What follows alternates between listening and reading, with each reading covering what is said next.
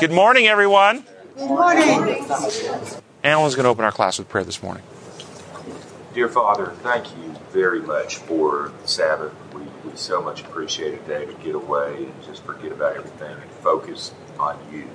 We so much appreciate that gift. Thank you for the gift of this class with Tim and teaching us all about you, basically. We really so much appreciate that gift also. Bless us today individually and as a group, and those that aren't with us, we ask you to be with them. Thank you so much again for your love. Amen. Amen. And we are doing lesson number 4 in our quarterly Agents of Hope, God's Great Missionaries. And the title this week is The Son of God Among Us. And if someone would read the second paragraph there in the Sabbath lesson that begins, a man who. A man who was merely a man and said the sort of things Jesus said would not be a great moral teacher. He would either be a lunatic, on the level with the man who says he is a poached egg, or else he would be the devil of hell. You must make your choice. Either this man was and is the Son of God, or else a madman or something else. And that's from C.S. Lewis. Either Jesus was the Son of God or a madman or something else. And I just want to read to you briefly various portions of Scripture that I've pulled from the book of John where Jesus is speaking.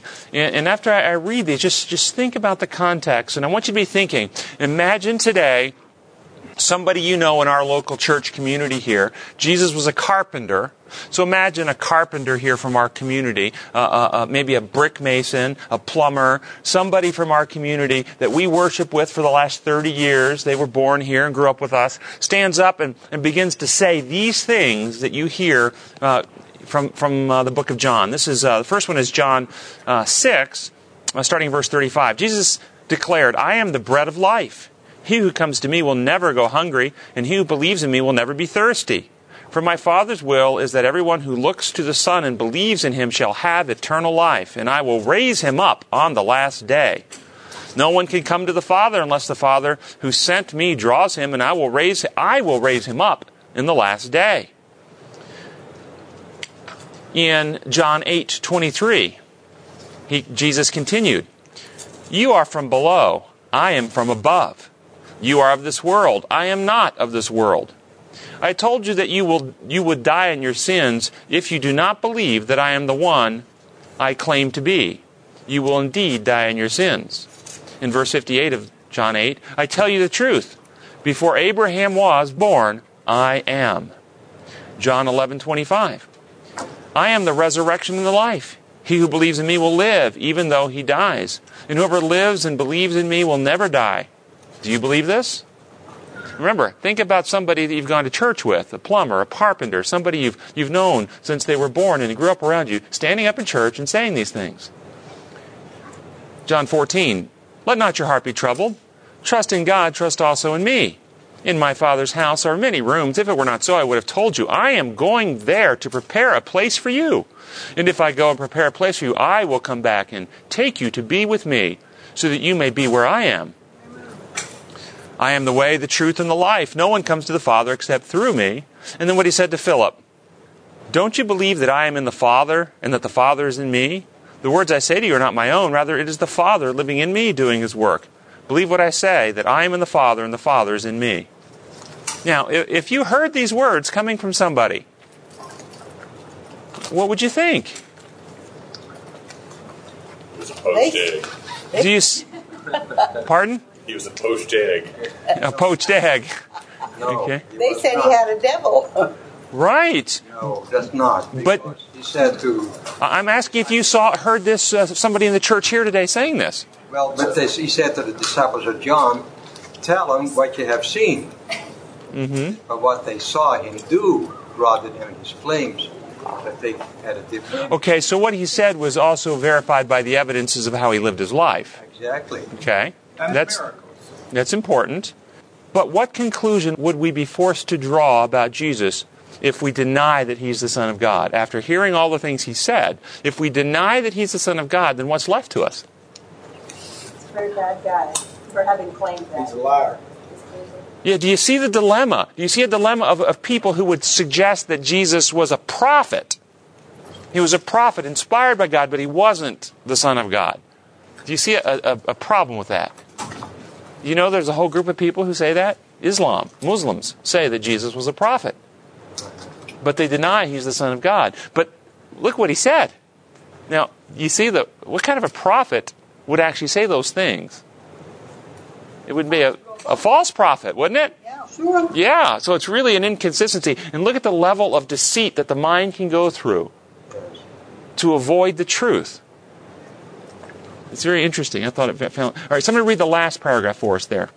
As Adventists, we work from the starting point that the Bible is the Word of God. And that what it says about Jesus is truth, period. We do not have the time to waste on nonsensical, high critical speculations about whether Jesus did the things the Bible said that he did. After all, if we cannot believe the Bible, what can we believe? Yeah, what do you think about that mindset? We start with the starting point that the Bible is the Word of God and what it says is true, period. We don't have time to waste on nonsense asking questions. God said it, I believe it, that settles it. Do you think that's a healthy mindset? No, Well, I think that we need to ask. if they would start with establishing that the Bible is inspired, that you have to start someplace. And it seems to me if you've established, and there are good points, to indicate that the Bible is inspired of God. Now, if we've taken that step, then we could say the Bible teaches that Jesus Christ was the Son of God. Yeah, so the point of the lesson you don't agree with. That we I'm not just jumping right into that we Adventists believe that. So do you ever meet people who question whether the Bible's inspired or not? Yes. So should we... I do. I got to tell you, I've come people in my office and say, how do you know the Bible can be trusted? How do you know the Bible's inspired? Well, because we're Adventists, and we don't even ask questions like that. We just start with the fact that the Bible's inspired. We don't have time for silly questions like that. Is that what you say? Well, what kind of a witness would you have if you used that attitude? You see? No, I think it's very legitimate. So it's appropriate and healthy for us to step back and say, can we trust the Bible? I think the Bible, if you actually have a genuinely open mind, searching for truth, demonstrates its trustworthiness. It can be trusted. And so there's nothing to be afraid in asking the question. In fact, an attitude like this says we're scared to ask that question. We're not sure what we might discover if we were to ask a question like that, so we don't even ask that question. But we don't have to be afraid. The question will be answered very powerfully that the Bible is completely trustworthy and inspired by God. I can give a lot of answers how the Lord answered my prayer. That's proof enough. Yeah, and we're not going to do the whole Bible can be trusted discussion today, but I just wanted to point out that mentality of just assuming without allowing questions to be explored isn't really the way God invites us to work. He invites us to reason together, to investigate, to ask the questions, to search for the answers with Him. The whole reason the Bible was written, is God demanding that we explore it and expecting us to question it and vet it out for ourselves. That's reason to do that. In Sunday's lesson, right in the near top there in the dark, it says, if someone were to ask you, who was Jesus? What would you say and why? And then it goes on to offer us an answer. And if somebody would read that paragraph right immediately below that, starting your answer. Your answer, whatever it contains, should have dealt with the fact that Jesus was the divine Son of God and that He died for our sins and rose again. That He did great things while He was here is fine. That He preached powerful sermons is fine. That He revealed to us the character of God is fine. But none of these things in the end really matter if Jesus did not come and die as the capital substitute for us, thus giving each of us the promise of eternal life if we could only claim it for ourselves. So, class, what do you think about that paragraph? And labels Jesus says why He came to reveal the Father. So that's the main point. It's fine. So how do you hear that paragraph? What do you hear the message of the paragraph? Is there any truth in the paragraph? Yes, yes, there is. Is it expressed in ways that make the gospel very, very clear? It's too narrow. Well, then how can we express it in ways that make it more clear? It says if we but claim it for ourselves. Claim- If we do that, Claim what for ourselves? then we have one purpose, to live to His honor and glory. Do you notice it said, well, first off, what do you think about the phrase, died for our sins? Died for our sins. Good evangelical Reformation What's the theology What do you think it means? Good Adventist theology. for about 90%. Yeah, died for our sins. Well, if you took it to mean died because of our sins, because now we're separated, we're hiding, we don't understand, we don't trust, that would be a good explanation. Died because of our bad acts? Because of our acts of sin? Moved away from God. We misunderstood God. We don't see God. When did we do that? In the garden. Okay, so in this room, when did we do that? We've always done it. Really? Which one of us decided that we were going to move away from a face-to-face, perfect, holy, sinless relationship with God into sin? Which one of us? When did we decide that in this room? Birth on. You don't have to decide it. It's something that you're born away from God. You're born egocentric. Yes, that's my point. We haven't decided to move away from God, have we? No. We were born away from God. We haven't decided to come home. Oh, that's a different question, isn't it? Yes, have we decided to come home? Have we decided to be reconciled? Have we decided to take His invitation of restoration and regeneration? Yeah, that's a different question, isn't it? But that goes back to this question of what do we think it means He died for our sins? Does it mean He died for our bad acts? I did a lot of bad things. I stole a cookie when I was 5. I stuck my tongue out in 2nd grade and made fun of a child. I did a lot of bad things. Did He die for all those bad things? My mom's shaking her head. Yes, He did. Okay. He died to bring us back into unity with the Father, to do away with that separation. To win us. I think the whole reason Give he us that died. opportunity. Go ahead, I Ashley. think the whole reason he died was the reason that they downplayed earlier, where it says he revealed the character to us, and they're saying they're downplaying that. I think they should be placing the emphasis on that rather than placing the emphasis on he died for our sins and everything. Well, how about if we phrased it like this? I agree with you. We're going to come to that point in a second. How about if we were to phrase instead of died for our sins, He died, as you said, because of sin. See, sinfulness. Is the difference between sinfulness and acts of sin? Or you see those synonymous? Sins are the same thing as sinfulness, or are sins the consequence of sinfulness? Say that again. What? Acts of sin is a symptom of sin. So it's kind of like Acts of sin. the root instead of the symptom. I like it. Jesus said in Matthew 5, you say if you commit adultery, you commit sin. I say if you look at a woman with lust in your heart. You say if you commit murder, you commit sin. I say if you hate your brother in your heart. He's saying the acts are the symptoms of the condition of the heart. And so oftentimes when we hear the word sins, He died for our sins, we think acts. I think He died because of the condition of sinfulness. And so He died because of sin or sinfulness. He died to cure sin, as a solution to the sin problem, as a remedy to sinfulness, to fix the sin problem. I think He did die because of sin, but as a solution, as a remedy to fix, to cure, to heal, to restore, to regenerate, to turn back, to undo, to counteract.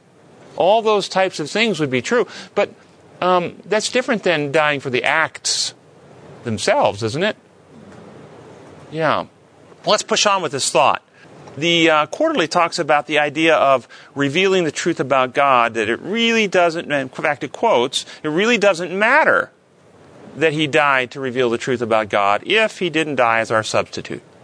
You see, what the Quarterly has done is they have dissected out two things to make us go, and this is let me tell you one of the strategies of the devil. One of the strategies of the devil is he gets us to take two positions that are not quite right and argue them against each other. Classic example. The wicked will burn forever in the fires of hell, being tormented for all eternity, and the fires burn forever, tormenting them. And then a classic Adventist response is, no, the fires only burn as long as they deserve, and then they go out. Right? Which is merciful. And neither one of those are really the accurate truth. But the burning is the same. Because the fires are the fires of God's presence. The glory of God's presence, Isaiah 33, 14 and 15. We don't have time to go through all that again. Multiple texts. It's on the blog if you'd like to read it on our website. But text after text after text will show you that the fires are the fires that Lucifer used to walk among, the fires of God's presence, the fires that Elijah rode that fiery chariot into heaven. The fires never go out. The fires burn forever. And we, the righteous, live in the fire of God's life-giving glory and are transformed by it. And so we argue the position, fires go out, fires burn forever, torturing. Neither one is exactly right, and we argue against each other. You see this all types of doctrines through Christianity. And so one of the ones we have going on in our church is Christ died as our substitute. Christ died to reveal the truth. And we argue against each other. Which one is it? Both. It's both. It's both. It's not one or the other. And so you could turn this logic on its head and you could say, because it's true, if Christ did not die as our substitute, we need to talk about how and why and what that means. But if he didn't die as our substitute, revealing the truth alone is insufficient for us. However, if he died as our substitute and didn't reveal the truth about God, does that do us any good? No, we're equally in deep trouble because the truth about God had to be revealed in order to win us to trust. But once we're won to trust, what do we need? A remedy and a cure. What's the remedy? His healing love. His healing love, okay. Where? Understood? God is loving and that heals? Or his healing love, his character, his law of love, the principle of life being regenerated, rewritten into the character. You see, understanding God as love isn't sufficient to fix the problem. The principle of God's life-giving presence, his law of love, his character had to be restored into the species, didn't it? Is the operating system that we operate by. And so we have Christ doing both. He became the substitute for who? Primarily. Adam. And each one of us are heirs of Adam, extensions of Adam. So if he reverses the things that Adam did, then that becomes effective for the whole race. Because we're all extensions of Adam. Yes. So it wouldn't be correct to say that he was a substitute for our sins, but it's. No, he's not a substitute for our acts of sin. It's for Adam. Well, there's two things. One, what was the purpose of Adam's creation?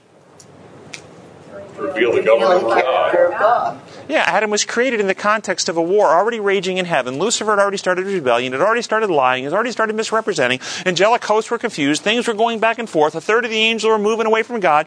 God certainly declares the truth, but he began to give evidences. And Christ begins to create, and he creates a new species in God's image and gave them two capacities that the angelic host didn't have. One, the power of procreation. Two beings can come together in the unity of love, giving of themselves and bring forth new life in their image. Power of procreation. And what would have happened in this planet if Adam and Eve would have had children in a world without sin, as God instructed them to? Would they have had those kids to abuse, to lord over, to dominate, to enslave, to demand worship from? Or would they have been giving of themselves constantly for their kids? And thus the universe would have said, I get it, God didn't create us to wait on him, and he's not abusing us. He's giving of himself constantly for our good. He would have revealed the truth about God, number one. Number two, God gave Adam and Eve dominion, governance, authority, the ability to govern all forces of nature on this planet, and all lower life forms were under the governance of Adam and Eve. And thus all the animals were in obedience to Adam and Eve, and there was no hostility, no threat, no survival of the fittest, no rebellion of animals attacking man. They ought all come to him. They were obedient to him until his rebellion. And so these things were revealing. And then you see other truths like when Lucifer alleged, well, God didn't let me to go into certain councils that Christ got to go into. That's not right. That's not fair. Well, Adam and Eve, when they were planning various things, why didn't they invite the elephant or the lion or the tiger or these into the councils of Adam and Eve? Because they were selfish and egotistical and wouldn't share, or because those animals, those lower life forms, had nothing to offer to the discussion. So even as brilliant as Lucifer was, do you think he really had something to offer to a dialogue between the Godhead? No, he didn't have anything to offer. So he was kept out, not because God was selfish and egotistical, but he couldn't even probably comprehend the conversation they were having, just as the animals couldn't comprehend the conversation between Adam and Eve, and he had nothing to offer. And so it reveals. All these things are revealed. It's not just declared. And this is the beauty of God. He reveals by giving evidences. This is one of the things He's wanting us to learn how to think through the meaning of what's revealed rather than just believing what's declared. And one of the things I see in Christianity that gets us in great trouble is we take the declared statements of the Bible and we build theology off the declared statements and ignore the evidences of what actually happened. You know, like the statements in the Old Testament where God thunders in loud voice and threatens. And we'd build those and say, see, God will do these horrible things to you. But we ignore what actually happened after those threats were given, where God simply pulled back. In other words, God's hand of protection was withdrawn rather than God actually acting aggressively. We ignore the evidence. And so our challenge is to start looking through to see the evidences of what actually happened. How about when the Bible says God is love? Why do we believe that's true? Because the Bible said it? Or because there's evidences revealed primarily in the life of Christ, demonstrating by action and deed that God in fact is love. And for those vast number who have never heard of Christ, it is nature, isn't it? And nature too, absolutely. In fact, we're going to come back to that law of love. So, substitute to reveal the truth. Adam failed in his creation. He was to reveal the truth. He failed. He acted self-centeredly, and as soon as he sinned, what did he say? He ran and hid because he was afraid. When God came, he said to God, it wasn't me. It was the woman. Now the universe looks in and goes, whoa, I wonder if God is like Adam, willing to sacrifice others to protect himself. You see, the truth about God is now being marred rather than revealed in Adam because of Adam's sin.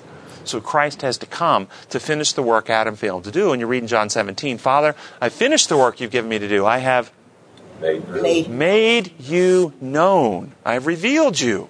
So absolutely, part of the work. We couldn't be saved without the revelation of truth, because without the revelation of truth about God, we wouldn't trust Him.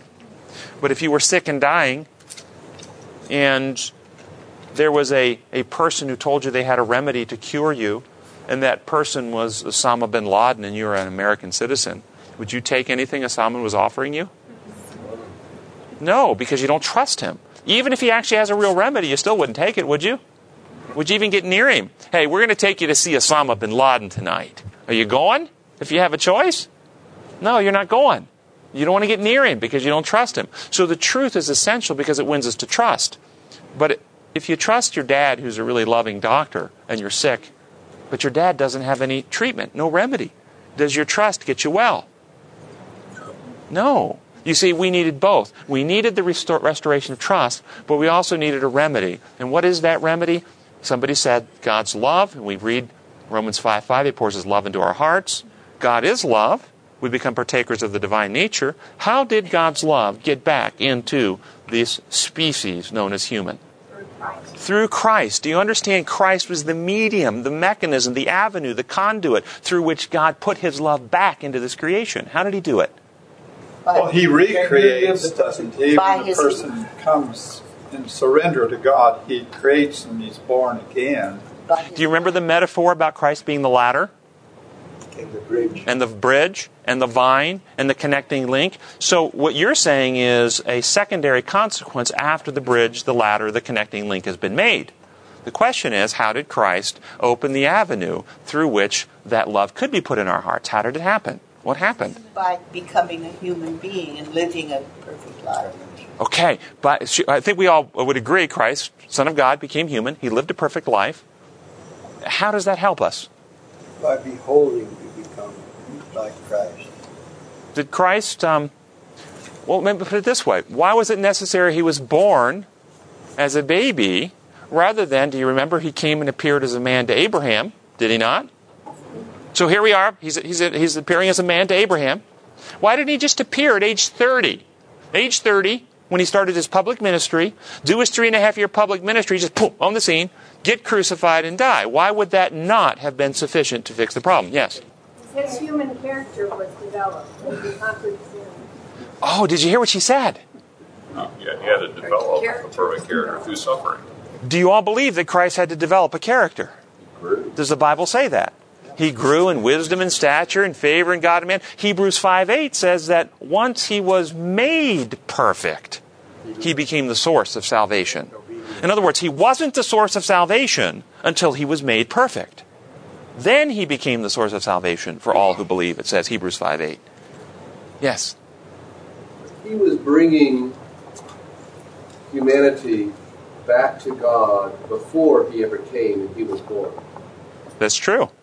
He was working to enlighten the whole time, but could they have been brought back to God without his actual appearance on earth, developing perfect character, and defeating Satan and his forces on earth as a human being?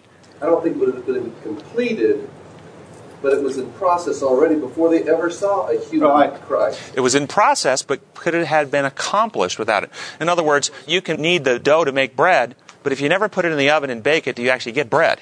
But I think you have to. Enoch walked with God.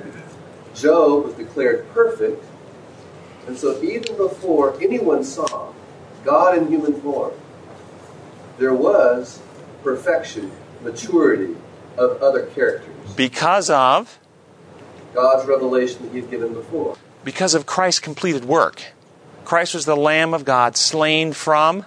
The foundation of the world. In other words, the only reason Enoch walked with God was because of Christ's victory at the cross, not because of revelation prior to the victory of the cross. Now, how do we understand that? The difficulty we have in understanding this has to do with the finite mind, which lives in linear time, trying to understand an infinite God who lives outside of time. But I will say it this way.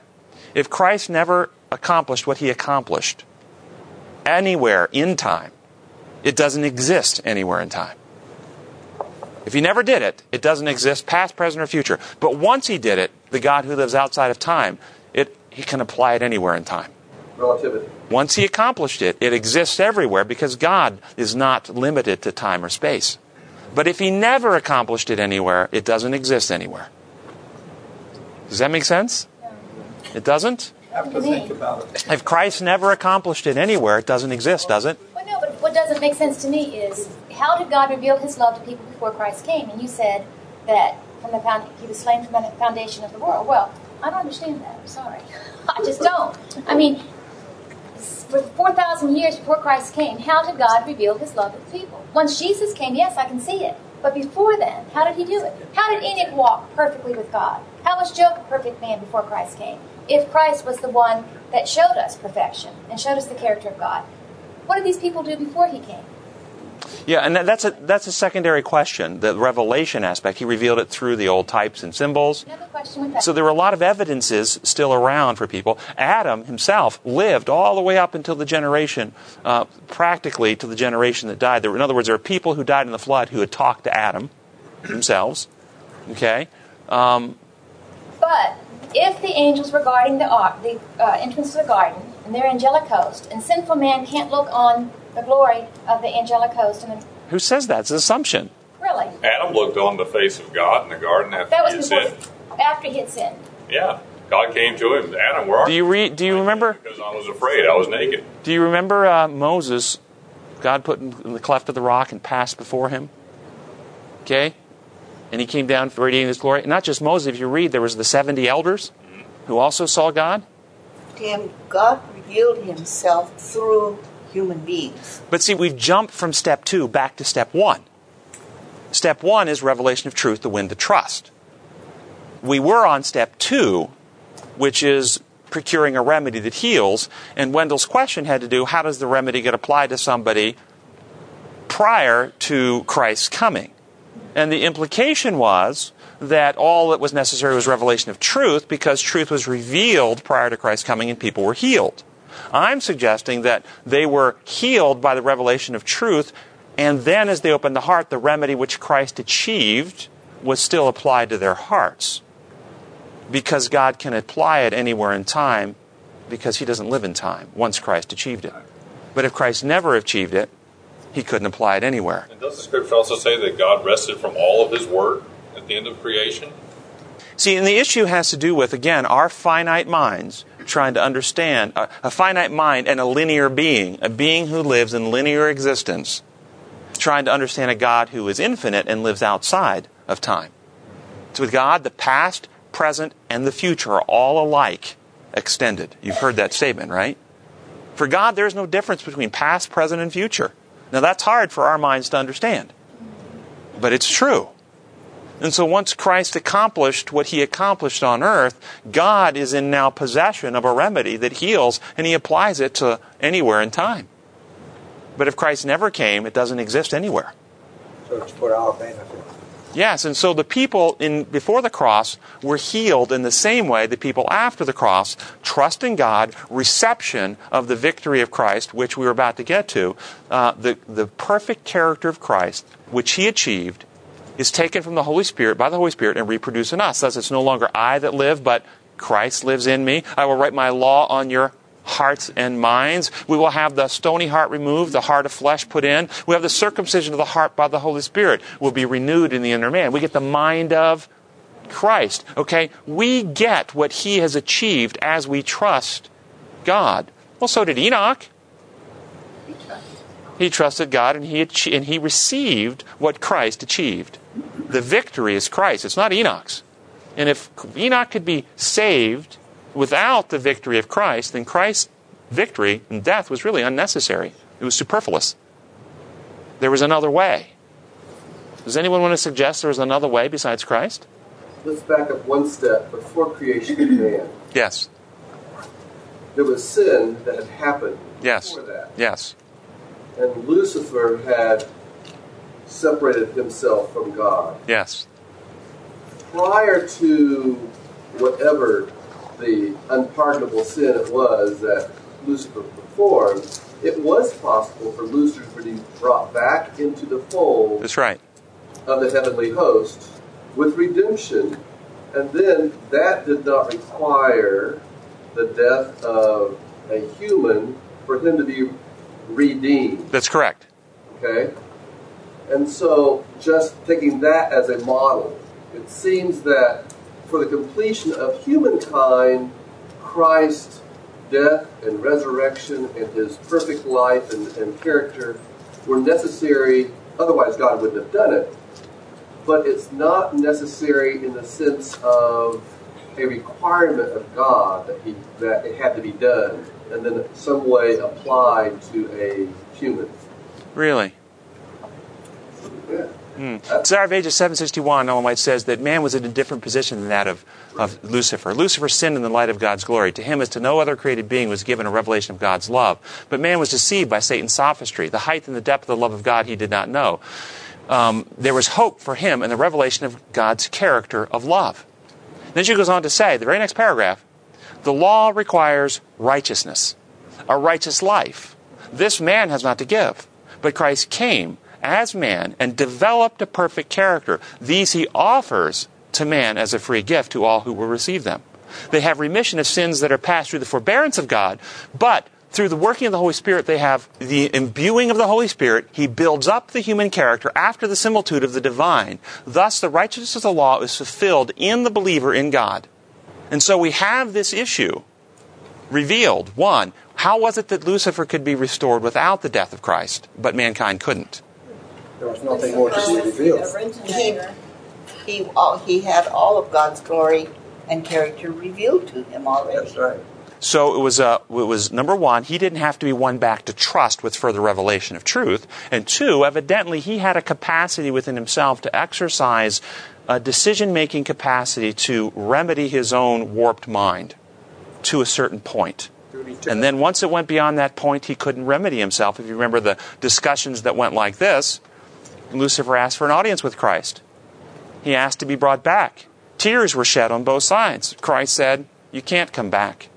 Not because I'm unwilling to forgive, but because you have so persisted that you are beyond changing now. Your character is warped into the character of a rebel, and you can't be healed. That was the unpardonable sin. Mm-hmm.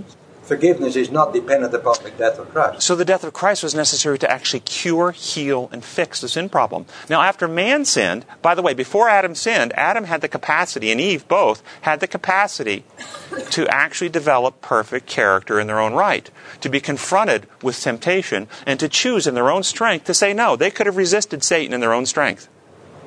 That's why the tree was there. That's why the tree was there. And if they would have said no, they would have developed their own perfect character. Do you think it was was their own strength or the strength they had from communing with God on a daily basis? They were created innately with the capacity, obviously from God because He's the Creator, and everything they had, their ability to see, their ability to taste, their ability to walk, all those things came from God. So ultimately, yes, it came from God, but He set them free in self-governance, that in their own self-governance they had the ability to resist the devil and to say no and develop perfect character. In other words, they were free to weigh the issues out and choose God over Satan, and in so doing would have developed their own character. This developing of character that Jesus gives to us will continue even into eternity. Well, once Adam sinned, though, he no longer had the capacity to free himself. Right. But once we accept his character, does not mean we'll reach perfection in this life. Well, it depends again. Perfection in the Bible is actually maturity. Right.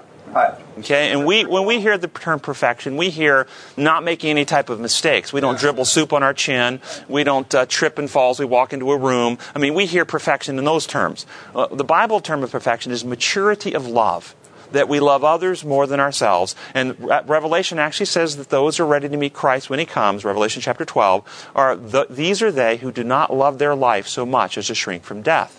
They've been won over from self-centered survival of the fittest, willing to exploit others and put others down in order to save self, that they're willing to give their lives in love for others. And we see this exampled in two people prior to translation to heaven. Moses, willing to give his life for the children of Israel at Sinai. Paul writes in Corinthians, I'd gladly give my life that my fellow Jews might be saved. This is what Bible perfection is about, loving others and God more than loving self, rather than focusing on the deeds that we do. You see, these are the issues of perfection. Now, and we get confused in that. Those who are in heaven, that Ellen White talks about, Christ will lead them beside the river of life and explain things that they never knew. Zechariah actually talks about they'll ask questions. What are these nail prints in your hands? I've never known. Well, what are those all about? And he will say, I received these at the house of my friends. My friends did this to me. What a powerful discussion that will be. Yes. And we got to move on. Got so many other things in the class. One question. Okay. Where do you get that perfection is maturity in the Bible? Oh, it's all over the Bible, actually. So it's all over the Bible. That's what it means everywhere in the Bible. Where do you get that from? I've never heard. I mean, everybody says we're going to be perfect. People say, not everybody. We've had major discussions with fellow Adventists on this. When you're going to be perfect, you can be perfect before Christ comes. Absolutely not. Absolutely not. Perfect loyalty. Perfect loyalty. Well, I'll get you those texts after class today, okay? Let me read you, this is out of Great Controversy, page 493, just to show you some of the ideas about this, the principle of life, how Christ defeated the principle of death. And I'm going to give you a couple of Bible texts, too. But this says, the law of love, being the foundation of the government of God, the happiness of all created beings depend upon their perfect accord with this great principle of righteousness. And then out of Desire of Ages, page 19, it says, both the redeemed and the unfallen beings will find in the cross of Christ their science and their song.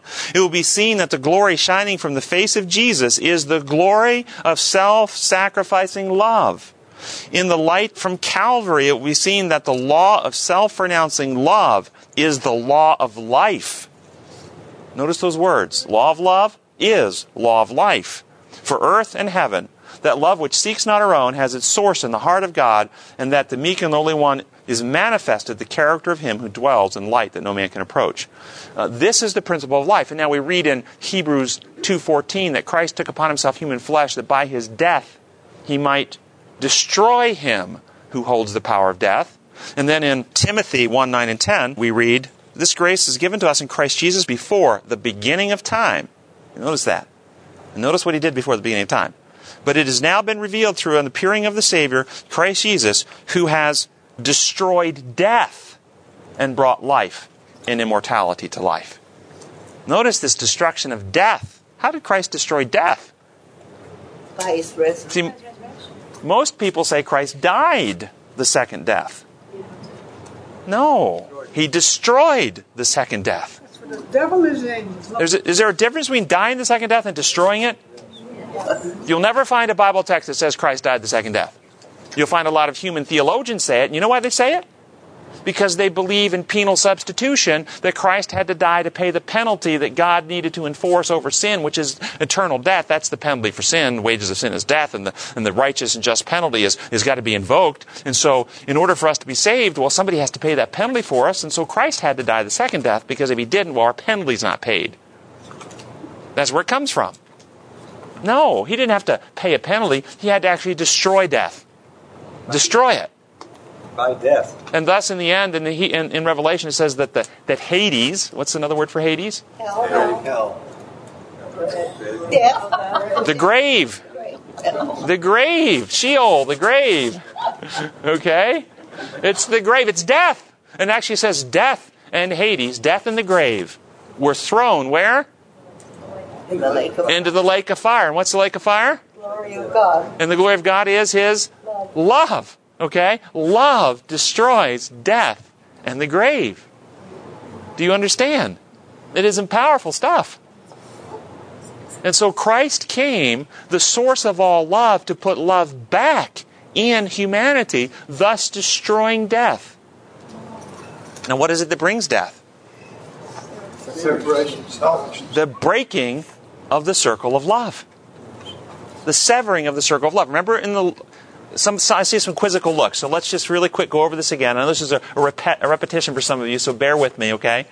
But the law of love is the law of life. Paul, as was said earlier in Romans, says that all nature reveals the character of God. His divine nature is revealed in what he has made, so men are without excuse, in Romans 1:20.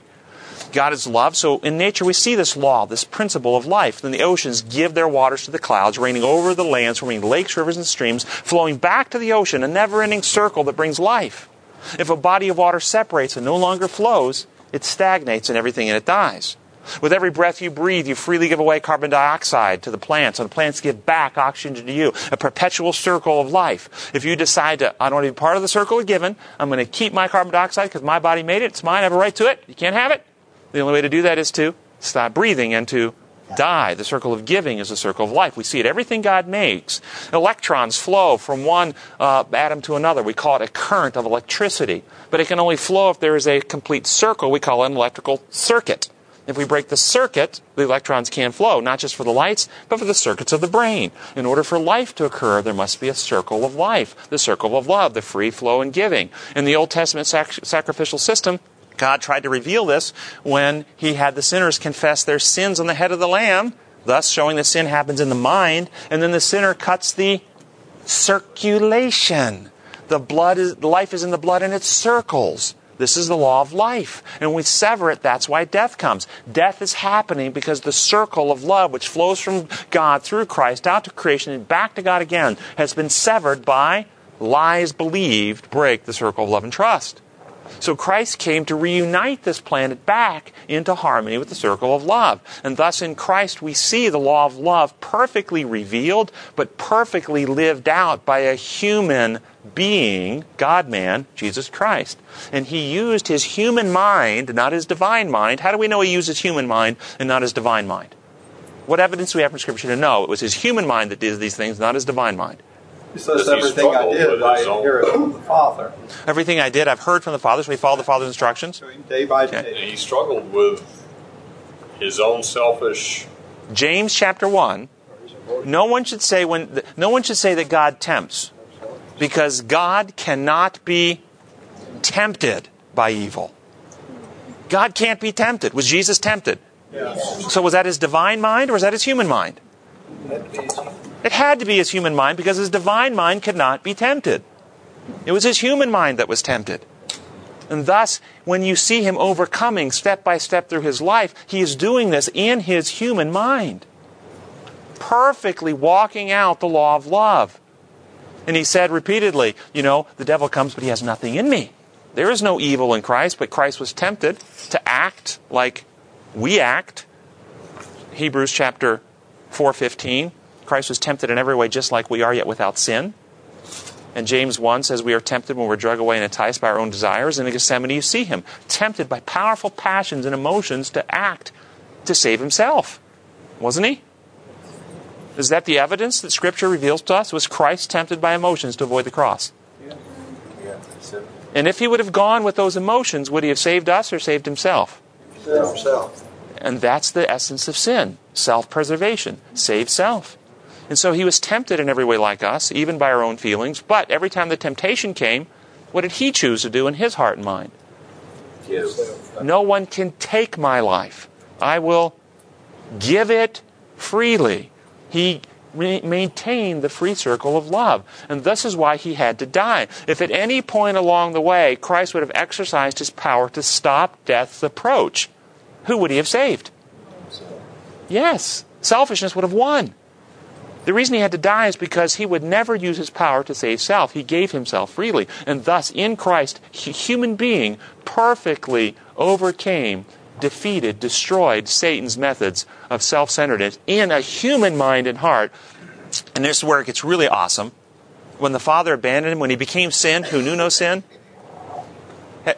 Think in your own life experience. Have any of you ever been in a position where you were in a crisis, in a situation where you had incredible feelings of fear, anxiety, and need to preserve self, and you acted in selfish ways to protect your reputation, to protect your goods, to protect whatever, and you had this incredible, and you really look back on that and go, man, I was really selfish. Remember how intense those feelings were? Do you realize as intense as those were, you were not abandoned? The Holy Spirit and God's angels were still there working on you to try to win you? Christ was abandoned by God. He had all the intensity of those feelings and defeated it with his human self, without the angelic host helping him, without the Spirit, as he was abandoned and given up by God. My God, why have you forsaken me? And he still won the battle. It's incredible. He felt forsaken. He wasn't forsaken by God. He wasn't forsaken, but he was left unaided to do this in his own strength, to live it out perfectly as a human being. Thus he redeemed, he restored. He won the battle that none of us could win. And he becomes the source now of life for all. Well, we've got to move on. There's so many other things. In Tuesday's lesson, in the first paragraph, it talks about the Son of God associating with certain people, various kinds of human interactions and so forth. And it says the amazing thing about Christ was not so much that as a human, he had interactions with other people. No, what was amazing is that he chose to interact with certain types of people. What kinds of people did he choose to interact with? Sinners. Yes, and they said, this is amazing. This is amazing. He chose to interact with the prostitutes and the tax collectors and the scum of society. You know why they think it's amazing? Because they have the wrong paradigm. You see, they have the wrong paradigm of God. They think that God is pleased with people who do the right things and keep the right rules. Like the Pharisees, who were the good rule keepers. And they think that God is offended by people who struggle with sin and break the rules and do bad things. No. If we change the paradigm and we look at this as God is interested in people who are willing to be healed. People who know they're sick and want transformation. People who recognize that they are defective and want to be cured. Then is it amazing who he hung around with? Wasn't he hanging around with the people who were open to be healed? Yes. See, we have the wrong paradigm. And when we look at that, it's not amazing at all. I perfectly expect Christ to hang around with those very people because those people were willing to listen. Their hearts were open. They wanted transformation. While the rule keepers, they didn't need anything from him, did they? They weren't open for healing and transformation. In fact, they wanted to teach him how he could do things better. Didn't they? You shouldn't be healing people on Sabbath. Don't you know that? And thus, how could he hang around with them? They didn't want him, did they? And thus we learn a powerful lesson. The Holy Spirit hangs around in the hearts and minds of those who are open to him and is not hanging around with those who close their hearts. I stand at the door and knock. Anyone who opens the door, I will come in and sup with him, and he with me. Lisa. I think some people use that example of hanging around with sinners of that nature and say, well, it's okay to go out with people who have blue standards and morals and such because that's what Jesus did. And we aren't strong like Jesus was. We can't protect ourselves like Jesus did. So we're more vulnerable to follow in their steps instead of being like Jesus and drawing them to him. Yeah, I think that's a really good point. There's wisdom in that, but it's one of those areas where it's not completely black or white on either direction, isn't it? Yeah. We shouldn't avoid people, but we also shouldn't use it as an excuse when our hearts really want to just be able to say, you know what, I'm here being righteous and I'm being like Christ so I can actually do all these self-indulgent things and not feel guilty about it. And some people, I think, do those things. But Paul does say in Corinthians that bad company corrupts good character. And so generally what I find, especially in adolescent years and college years, if you have somebody who's struggling with a maybe an alcohol, drug problem, something along those, a pornographic issue, whatever, they're struggling in that. If that one person is put in a group of 6 or 7 really good, wholesome, Christ-like centered people, their positive valence can be a good influence pulling them in the right direction. But if you have one really good Christ-like person who spends most of their time with 10 or 6 or 8 other people who are always doing this other stuff, that peer influence can, over time, corrupt their good character if they aren't really, really, really solidly founded.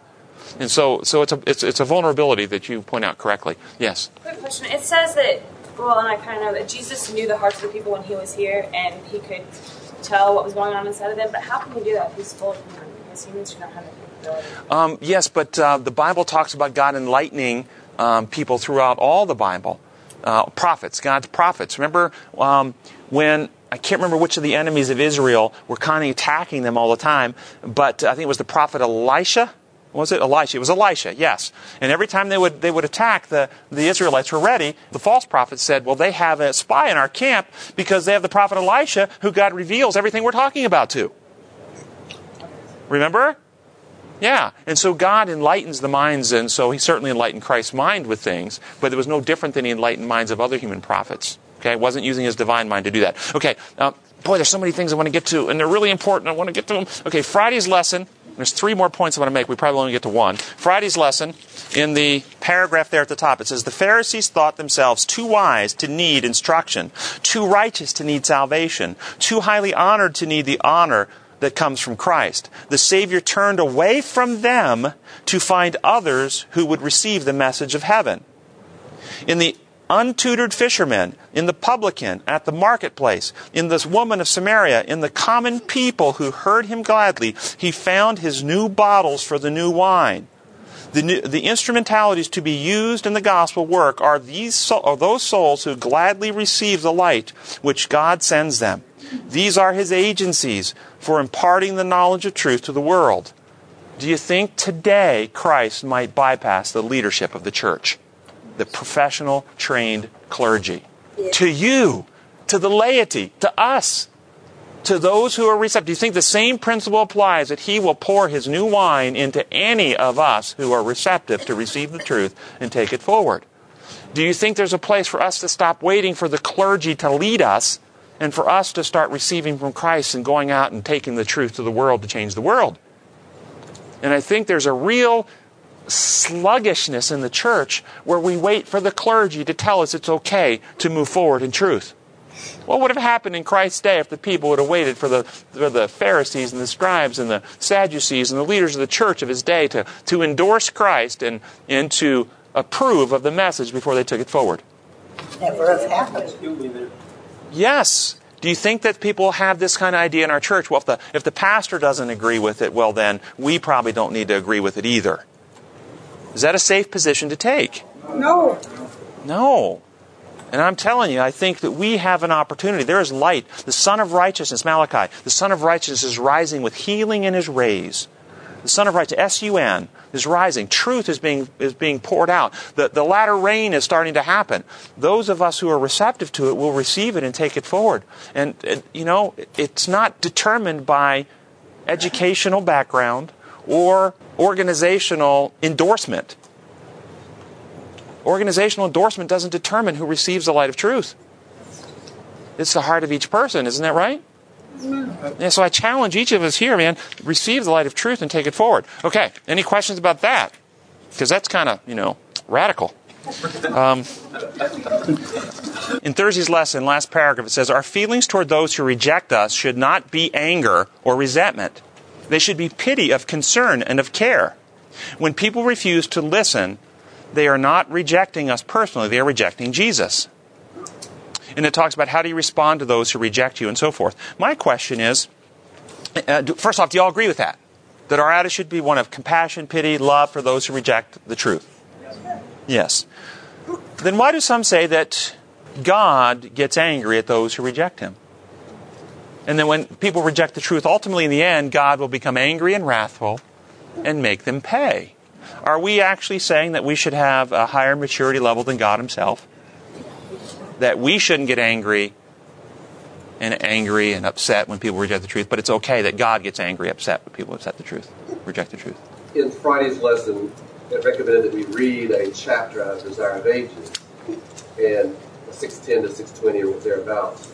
The bottom paragraph, 620, discusses Christ's attitude toward those he was speaking with, in which, although he had righteous anger against the hypocrisy, he never treated them with unkindness. And that our... Now think about anger towards hypocrisy means? Against sin. Well, not towards them, was it? Not against the person. Yeah.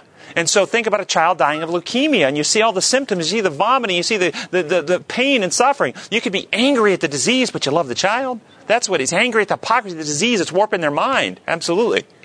Go ahead. May I read this paragraph? Go ahead. Christ's indignation was directed against the hypocrisy, the gross sins by which men were destroying their own souls, deceiving the people and dishonoring God. In the specious, deceptive reasoning of the priests and rulers, he discerned the working of the satanic agencies. Keen and searching had been his denunciation of sin, but he spoke no words of retaliation. He had a holy wrath against the prince of darkness, but he manifested no irritated temper. So the Christian, who lives in harmony with God, possessing the sweet attributes of love and mercy, will feel a righteous indignation against sin, but he will not be aroused by passion to revile those who revile him. Even in meeting those who are moved by a power from beneath to maintain falsehood, in Christ he will still preserve calmness and self-possession. I love it. And did you notice that he was angry at the sickness of the mind that was warping them and causing the hypocrisy, but he wasn't angry at them, the people. He loved them still. I think that's beautiful. Just like you'd be angry at a disease destroying your child. Well, let's close with prayer. Thank you for sharing that. Our gracious Heavenly Father, we pray that your Holy Spirit will come and bring the truth to our hearts and minds, that we can come to know you and receive from you your love, your character, your regenerating presence, that we can have discernment to love people while we hate the sickness that is destroying them and others, and that we can go forward as your agents, pushing back satanic agencies on this planet and freeing hearts and minds to come to you. We pray in your holy name. Amen. Amen.